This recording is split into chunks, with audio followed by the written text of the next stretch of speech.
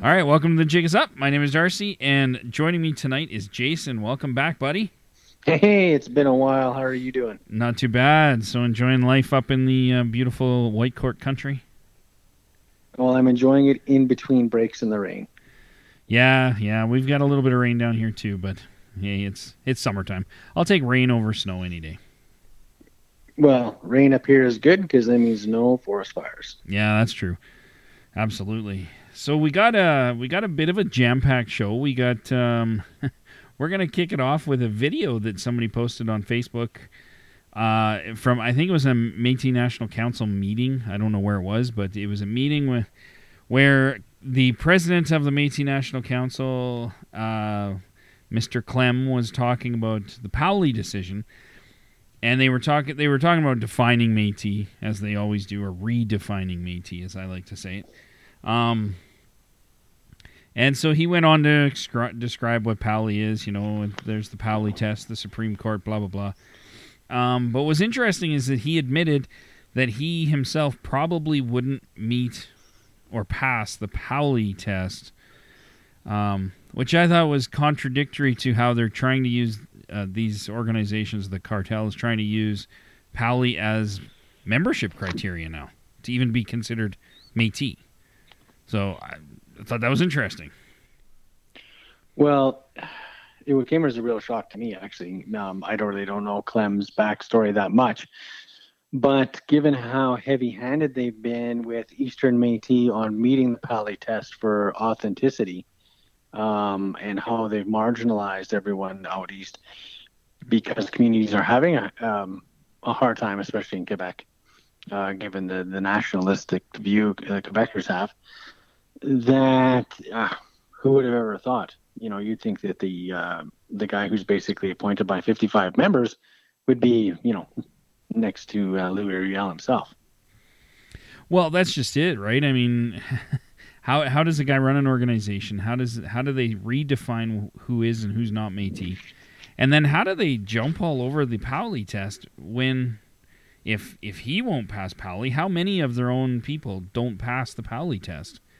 But yet they want to start using that for their membership as the standard for membership in their organizations, which just seems odd to me. I mean, well, yeah, they've set it up. I mean, the MNC by definition has really adopted the strictest of criteria for what that Powley test actually means. So much so that they've really sided with the government that if your community can't pass the Powley test from the government, they're not really even willing to accept you as Métis people. And here is the the top hat wearing guy himself saying he doesn't meet Powley. Well, exactly, and I and that's the thing that's really disappointing is it's very the hypocrisy of a lot of the things they do stands out for me as a very large area of frustration for me. And, this is just another one of those where, well, we don't pass the test, but you have to. Oh, well, Western Métis don't have to pass Powley for us to consider them Métis, but Eastern Métis do. And then for them to kind of purposely confuse or make the issue confusing as to, Powley defines, according to the Government of Canada and the Supreme Court, Powley is a definition on rights as opposed to identity, which are two different things. And it even says that in Daniel's decision and even in the Powley case. So, but they try to throw that all together and say, no, the Powley test determines who is and who's not Métis.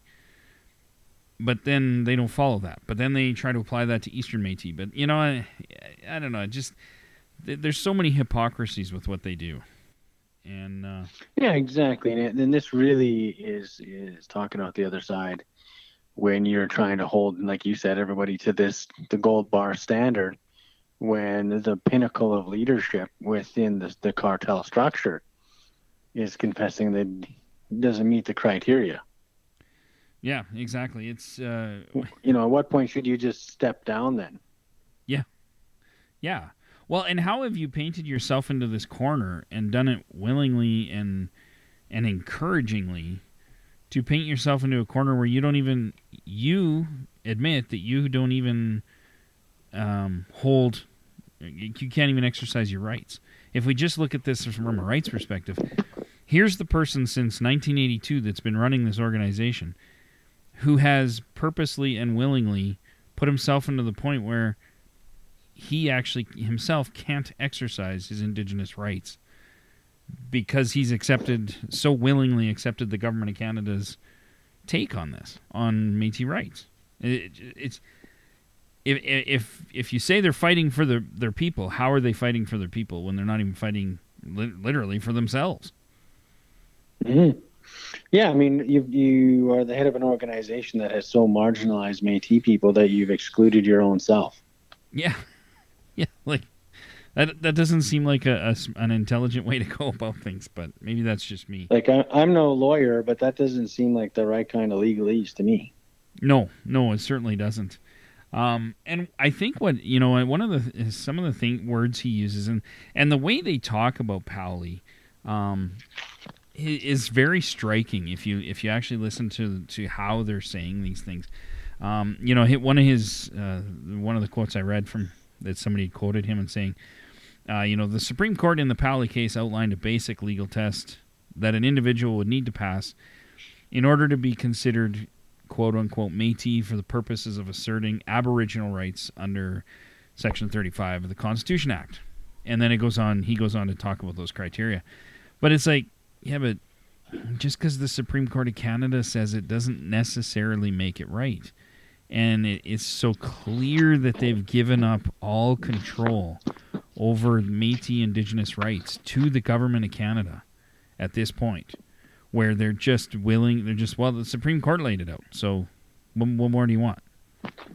And I think that really, I mean, that's something we've covered probably fairly extensively, but it boils down to that whole thing. As Métis people, if we truly owned ourselves, then as a sovereign, independent people, we should be able to determine who is and is not part of our collective. And yet, just like you say, we've seen this organization default to the colonial court position, and not even in the broadest sense, but in the most restrictive sense.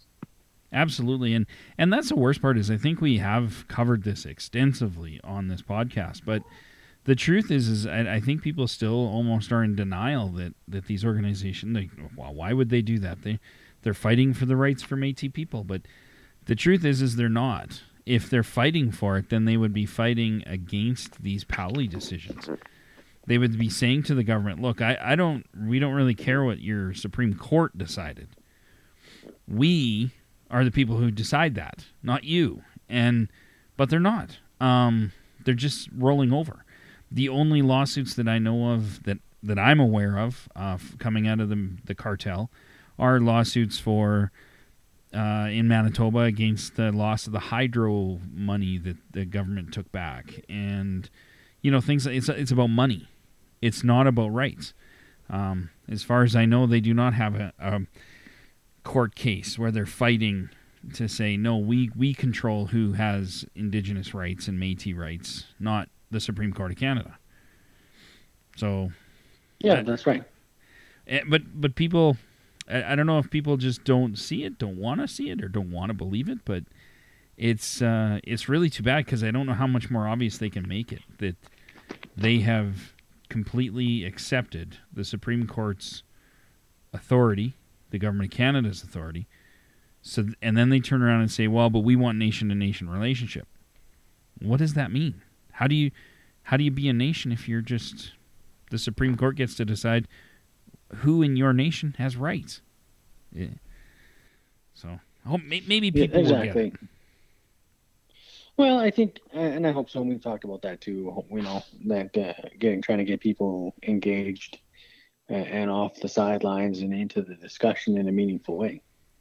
Absolutely. And I hope, when you hear things like this right from the horse's mouth, as it were, that the hypocrisy of what's going on here becomes apparent enough to enough people that we can, put our collective voices together for change. Yeah. Well, and I think there's another quote that I read, and I actually saw this quote because people were like, what an amazing quote from our wonderful leader. And the quote was, and I don't think you've seen this, Jason, so I hope you're sitting down, buddy, but The quote was, "We are a government, and Indigenous peoples, by virtue of Section 35, have the inherent right of self-government." And I don't know, that says to me that we have the right to self-government because of Section 35? Really? Yeah, I don't know if that was exactly where you'd want to go with that quote. You know what I mean? That's not. I don't think attributing our rights to the Canadian Constitution is a platform for Indigenous sovereignty. Exactly. Well, and I truly hope that he meant something else from that statement. Maybe I'm just really not intelligent enough to figure it out. But when you say stuff like that, it leaves me thinking, so you think that we have our inherent right of self-government because the government of Canada says so and has given us that right. That's not how it works, man. We have that right because we were here first and because that is our right, not because the government says so. Just it is. So I don't know. To me, it was such a clear statement of how they've accepted things. But like I said, people were like, "Oh, this is a great quote from our amazing leader." I just shook my head. And I think that's the real challenge, is that Section 35 limits our rights, actually, if you want to be honest about it. Absolutely. It's a section of the Constitution to work as a container to put parameters around Indigenous inherent rights. That's what it is. It's to create what the catchword is a framework. Yes. And that's what it is to put up fences around them and limit the boundaries of what is Indigenous right and title to the land. Mm-hmm. And we've seen that constantly. So to say that somehow by putting up the fence you got the right is really a misunderstanding. Well, exactly. And I mean, the government of Canada, right from the beginning, has been wholeheartedly working their asses off to take away Indigenous rights. There's nothing about the Constitution and stuff that gives you more rights.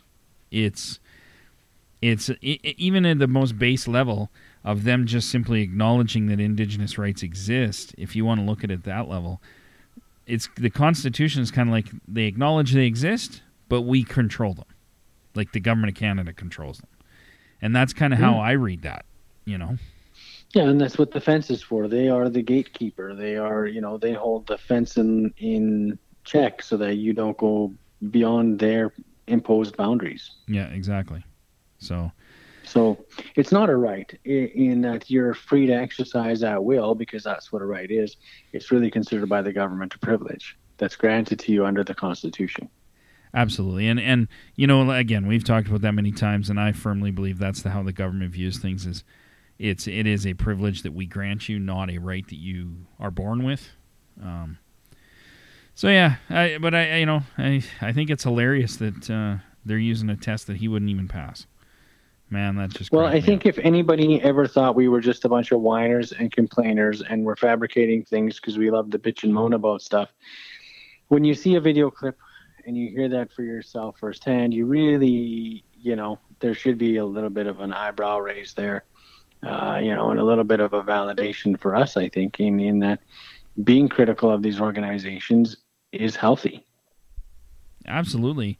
And I think, for me, I mean, that's what I've always, that's what I tell people is, hey, you might not like us, but, a dissenting voice is healthy.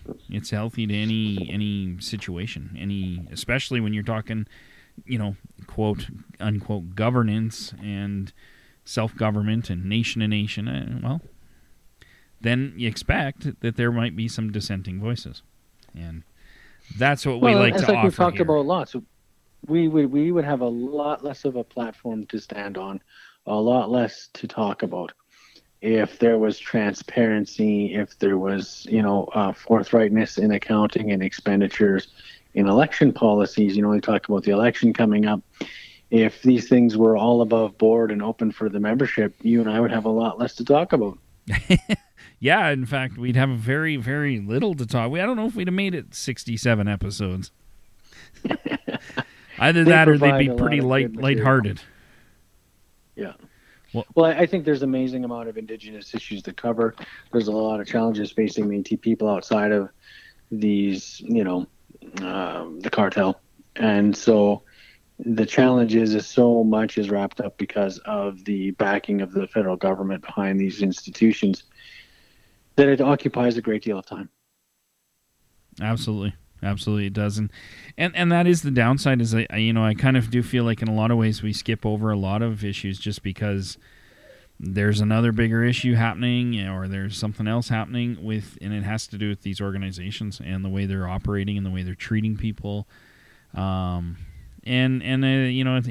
is kind of sad because we can't move on from here because of the crap that keeps circling around. And we keep fighting about identity, and we keep fighting about it. And in the end of the day, we're not getting any further ahead, No. And that's the challenge. And instead of being able to move past these conversations about, the organization, its leadership, the crazy things that they say and do, we're continuing to talk about it because they're the biggest obstacle right now for Métis people really being able to move forward and present a unified front to challenge, what we see is a lot of the inequities that are going on. Absolutely. And that's where I wish they would be fighting for people. I wish they'd be fighting those inequities and stuff like that rather than just jumping up and down that they got, a few $1 million a year to spend on some programs and services. But at the same time, we have a lot of things that people need. And I don't see those things getting any attention. Because they're maybe not headline grabbing stuff. They're, the more the meat and potatoes of issues that people face. So, but hey, their 90th annual general meeting's coming up, and I'm going to show up. So we'll see what kind of fireworks I can set off up there. Woohoo! We'll see if you get in past the door key. That's right. Absolutely.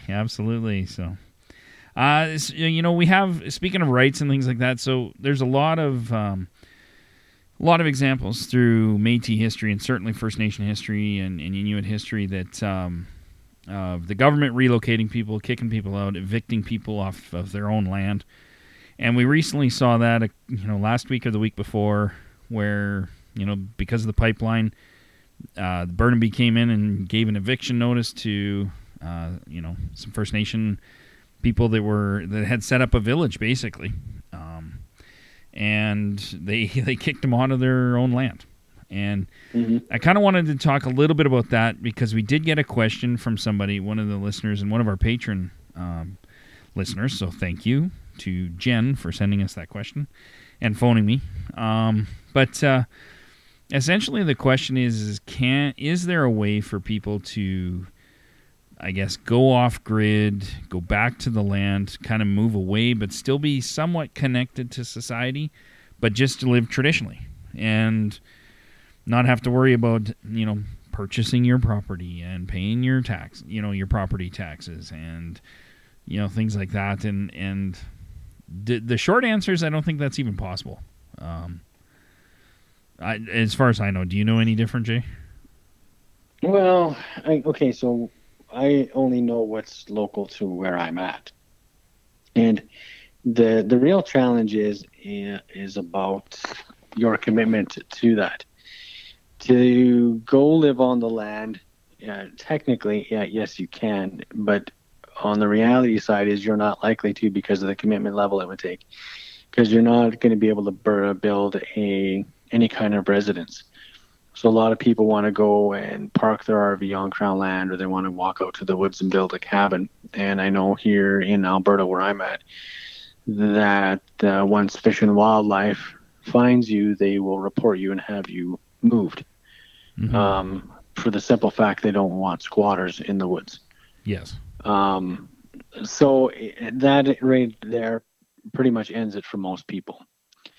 At the same time, if you were like, this is it, this is the end of it, and I am done, and you're going to grab your wigwam or your teepee and you were going to go live a transient let's face it, I guess historically accurate lifestyle that our ancestors used to do, there'd be precious little they could do about it. Yeah, I think you. I just don't know if anybody has that commitment level. Well, and I don't know, yeah, like if you want to continue to kind of interact with your local community as far as, trading goods or selling something or things like that, I think it would be it'd be extremely difficult to do that in a teepee or trapper's tent kind of situation, because you'd need to maintain a certain distance within, close to the community you want to be part of. And so, I think it'd be really hard. And I suspect even if you were in a TP and stuff like that, I suspect the government would go out of their way to try to find a way to get a TP classified or a trapper's tent classified as more of a permanent residence and kick you off anyway. Well, they would try. The other thing is you're only allowed, you can go camp on Crown land anywhere in Alberta up to a certain point in time, and then you'd have to move. Yeah. So that's legal, and that's why they have such a problem with tent cities and things like that with the homeless people, is because there's not adequate legislation in place. Yeah. However, if you're talking about selling your home and pulling up stakes and getting off grid, you know, that's the kind of commitment it would take. And there's a good reason why most people don't do it right there. Yeah, exactly. So I think that, I guess the short answer is you could do it. You'd have to be very mobile and be willing to do that. Mm-hmm. And, she was very, she wants to hunt and make her own clothing and make everything they need. And the few things maybe they can't, then go trade or go sell stuff in order to buy what you need. So, hey, I think they could do it. I don't think you could do it with any reasonable comfort level. That's for sure. But yeah, I think it's also the other challenge is if you're. I think it can be done, but the reality that we face is not even our ancestors just did it alone. They always did it in community. True. So, I mean, if it was just, my family alone in the woods trying to do it, that's going to be a real stretch, and it's going to be very difficult. And even if it was your family, my family, Darcy, there's only the two of us, and that's a lot to do, Yeah, and traditionally true. when our ancestors lived in the wilderness, living off the land, as it were, they didn't do it in a singularity either. No, that's very true. That, as someone who spent a fair bit of time growing up in the backcountry, people underestimate. Oh, yeah. Yeah, absolutely. Absolutely. Yeah, no, I think there's some good points there. But so I guess to Jen, the short answer is yes, it's possible. The long answer is it's how possible is it? I guess depends on you, like Jason said, your commitment level. So, but moving from that kind of segues nicely into the next story that I read, and I have to preview this with, or give the disclaimer that I actually thought this was satire news when I first read it, and I laughed my ass off, but then I had to go back and realize, no, this was actually on the CBC, and I checked with a couple other news sources. So there is a group of people, non-Indigenous people living in Saskatchewan, that have lakefront property and have had for years, had lakefront property. They are leasing the land from the Sakamay First Nation in Saskatchewan. And there is a family that got behind in their payments, and they got evicted. And so that right there, I thought, oh, this is funny, because non-Indigenous are getting evicted off of Indigenous land. So that kind of got me laughing. But the whole story is they got evicted, and so they have to, not only do they have to leave, but they have to return the land to as close to original condition as possible, which means they have to remove any septic system that they had in there. They have to remove or destroy their cabin. They have to remove any improvements they've done whatsoever. It has to be back to just bare land. And the family's comment was, the one lady's comment within the family was that she said, and I quote this, "Our family has leased that property since World War II, and it has been passed down from one generation to the next," she said. Basically, And then she went on to say, basically, as of the 24th, we will sit here until the police arrest us and tell us we are trespassing. And then I got the chief of the Sakamay First Nation responded, and she said that it's unfortunate that people didn't pay their rent, so now they are facing eviction. She said, we have some long-term tenants, like these people, who we know really appreciated our land, but the fact of the matter is we can't let people just remain on our land without paying. And I thought that's probably one of the best quotes I've read in months in the news. I don't know. What are your thoughts on this, Jay?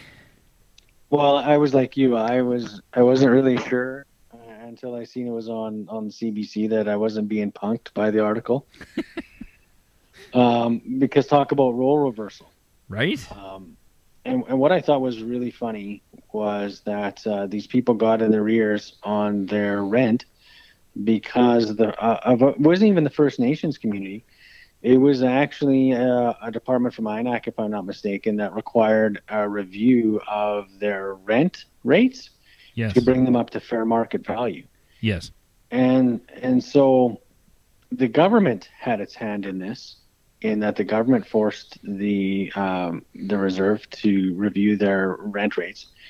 And after a massive increase, because there hadn't been an increase since like World War II, all of a sudden these people didn't want to pay it, or they thought it was unfair and unjust. And the one of them that's in their ears, and I don't remember if it was the main lady from the article, was actually they were trying to launch a class action suit against the reserve for those rent increases because they thought they were unfair. Yes.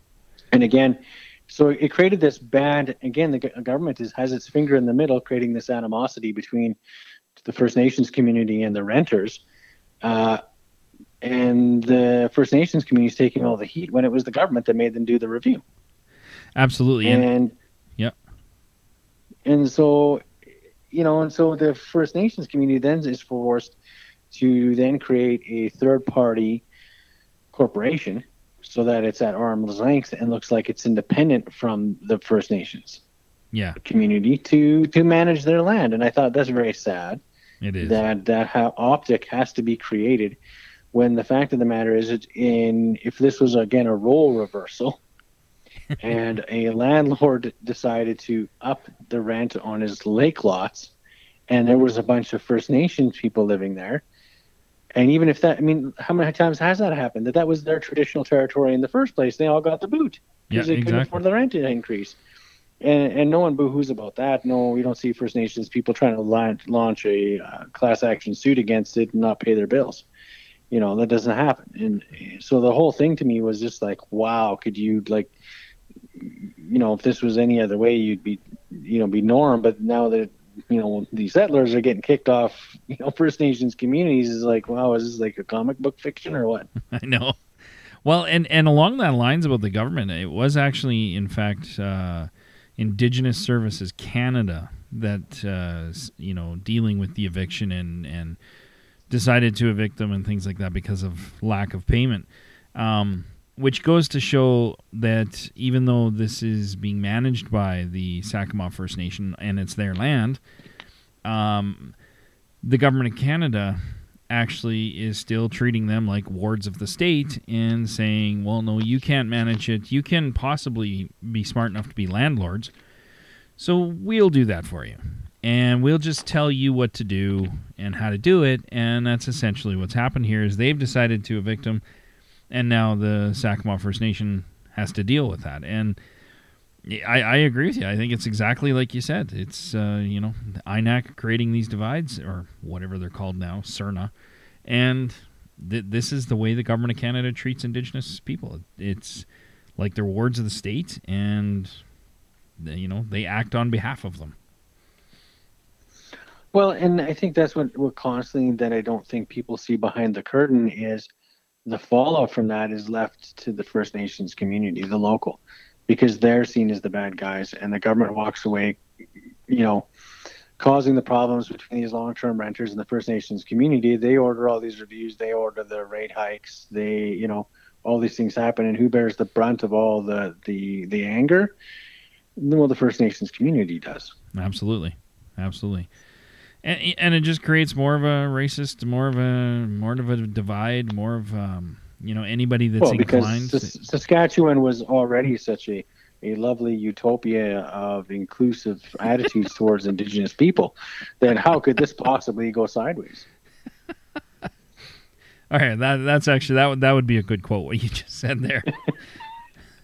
But yeah, absolutely true. I mean, you couldn't pick a place to make this stand, and even like a much worse place. And it's funny because you got the camp that's going on in Regina, and again, like the premier and the justice minister, like until those people over there show a sign of good faith and leave, we're not going to even meet with them. And it's just how many more of these divides and kicking people off and evictions and can we possibly go through? My God. Yeah. And so when you come across an article like this where the shoe's on the other foot, you do got to chuckle just a little. Well, you do, and I just wonder what would happen. What would it be like if the First Nation came along and said, "Hey, we're going to build a golf course, so all of you guys have to get out of here." I mean, I can only imagine the fury that would be created then. Oh yeah, and no doubt, eh? Because that may have happened a time or two to Indigenous people. So, but yeah.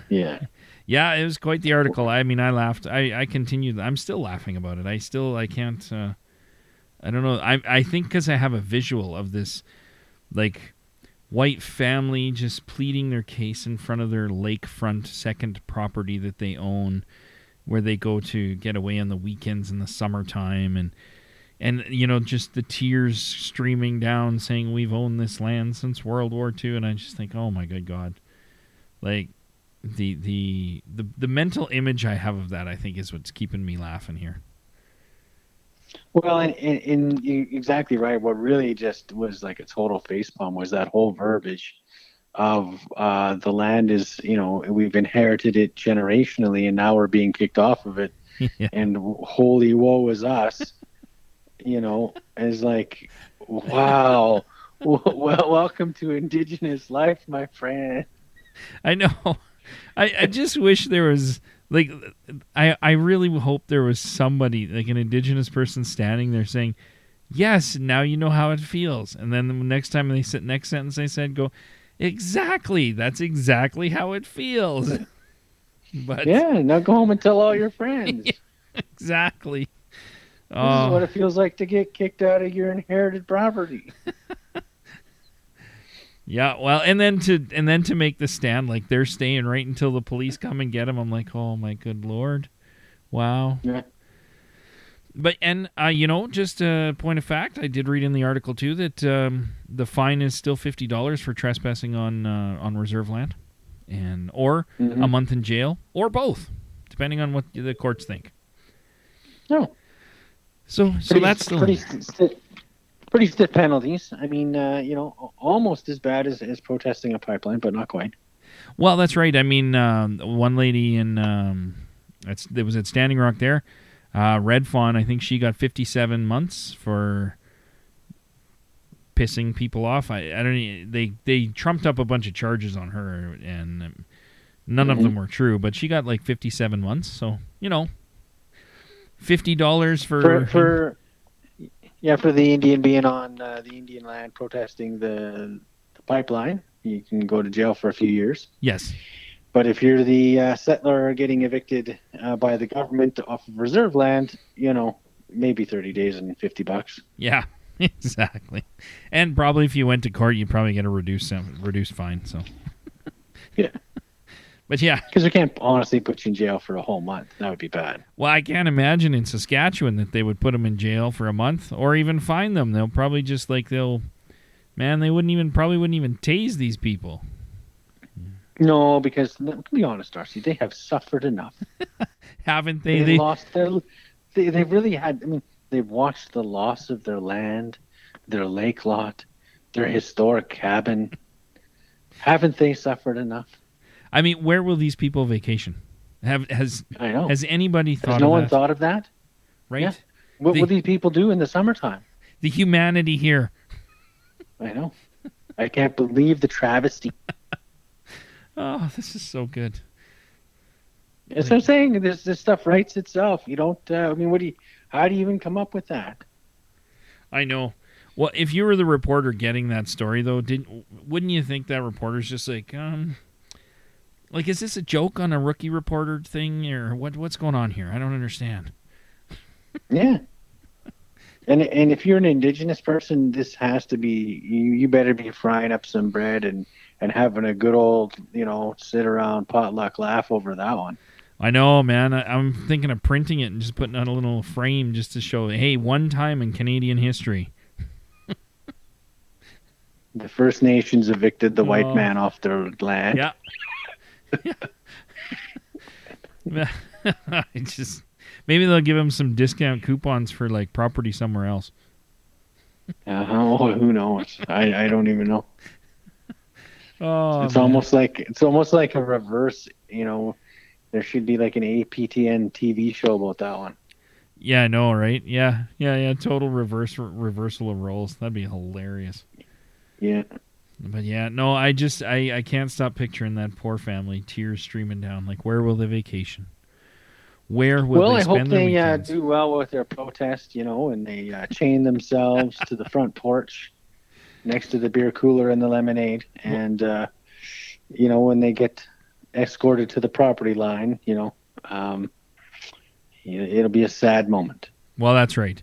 And, I hope it doesn't come down to bringing in the military or the paramilitary known as the RCMP. I hope everything with goes the body peacefully. armor. Yeah. Yeah, there's no tear gas or water cannons. Yeah, exactly. Well, hey, but if they're trespassing, according to Canadian criminal code now, according to the courts, can't you just shoot them? Isn't that the law now? No, we got to go back the other way around. That's when you're on the government's land, right? Not when you're on the Indians' land. When you're on the Indians' land, they probably will get a red carpet rolled out from the porch to the property line. Yeah, government will bring in some limousines for them to, pack their shit. There'll be the RCMP in their full uniform with their white gloves on to make sure that the people feel duly escorted. Yeah, they might even help them with their bags, just to make it easier on them. Yeah, well, we don't want to put them under too much stress after all. Oh, so ridiculous. So ridiculous. Yeah, that's what I mean. I read the article and I was like, it's like fiction. Am I was being punked? Is it satire? Which news, am I on the Beaverton or something here right away? Like, did Walking Eagle write this or what? I know. That was my first thought. I'm like, oh, man, how did I get sucked in the Walking Eagle? I didn't even notice it. And then I was like, that is the CBC logo. I don't think that's the Walking Eagle. I don't think they changed their logo. But, is what I it had to is. look it up just to make sure somebody wasn't fudging it. You know what I mean? I know I did, too. So then I Googled it afterwards, and I went to, like, 3 different sites that were, like, legitimate news sites. I'm like, no, it's there. This is a real story. So it's a one that keeps on giving, I think, for any Indigenous out there who want a good chuckle. Yeah, if you need a little bit of lighthearted laughter with the with all the election BS going on with the AFN and with the cartel coming up, look it up. It'll give you a chuckle. Absolutely. And speaking of the AFN, just real quick, I guess tomorrow, when everybody's listening to this podcast, we should have the results. And I'm Team Russ, so here's to hoping. Fingers crossed. Absolutely. That Russ pulls us out of the bag. They need some big changes over there. Well, and I actually saw a video online today where Perry Bellegarde's sister they had given some T-shirts to promote Perry through the event to this guy, and he decided to he put them on the floor and started writing, I love KM for I love Kinder Morgan, and this is what colonization looks like on the T-shirts. Boy, and she did not like that. Yeah, I just caught that picture. Yeah, I caught that picture just before we went on to do the show tonight, and got a good laugh out of that one. Yeah. And she's trying to rip the shirts out of his hand, and he's like, "Hey, you're on my territory, and you gave them to me." So, Yeah. That was an interesting confrontation, but good for that guy. I stand on his ground. I respect that. That's awesome, man. So, but Well, that's here's good, and I'm glad that guy had some crayons in his back pocket to be able to pull that off. I think that's the way it should go. absolutely. Somebody was Johnny on the spot thinking. And I hope he wears those shirts around. So, to promote Perry. But yeah, I truly hope Russ wins. And I hope I'm kind of cynical. I don't expect a lot of change, but I do hope that if Russ wins, there might be some change there. I'm about as hopeful for that as I am hopeful that we'll see some change here in the wonderful Métis Nation world of Métis Nation of Alberta Association. So who knows? Here's to hoping. Can always have All hope. we can do is keep. Well, I think that's the thing is we've got to continue to battle forward in changing these structures, and I think that's the first step. If the AFN is ever going to see reform, if nothing else, at least putting someone like Russ in will help bring a bit more confrontation and not just the signing of endless paperwork. Yeah, exactly. So even if change isn't immediate, at least you stop the erosion. Yeah. No, absolutely. And that's kind of what I'm hoping here is we see some change to where people are going to start thinking about their communities here in Alberta and thinking about how the things they do affect the people that they're supposed to be representing, as opposed to just running corporations and trying to make money for themselves. So I hope. I'm cynical, but I hope. So there you go. Some quick notes. We do have the event on August 13th. If you're in Calgary, you can check it out on our Facebook page. Go there and go to the events, and it's there. It's also on our website. And I'm going to say this now, and I'm probably going to say it on the August 13th because we are going to be recording that for the podcast as well. But Lawrence Gervais, who is the Vice President of Region 3 right now, who is running for President of Region 3, has refused to go to the event. In case anybody who didn't know, I've been saying this was supposed to be a candidates forum where Métis Nation members can come and ask their candidates questions and find out more about them and see who they like. And Lawrence Gervais flat out just simply said no. And when I said, do you want me to tell anybody why? And he's like, no, I'm really just not interested. Bye. And he hung up on me. So, it was a short conversation. And all the other candidates have bowed out, except for one. I will give the disclaimer that one candidate, Joe out in Banff, I don't think he's going to get enough signatures or something there, and so I think he probably won't be there as a candidate. But I hope he still shows up. So it has turned into a coffee conversation with Joe Pimlott, who is running for president of Métis Nation Region 3. And Joe is the only one there that actually is involved in the community in many, many ways. He's, a Shriner and all this stuff. And every time I see him, he's volunteering for something for youth, for the community, to try to make his community center better, to make his Métis community better.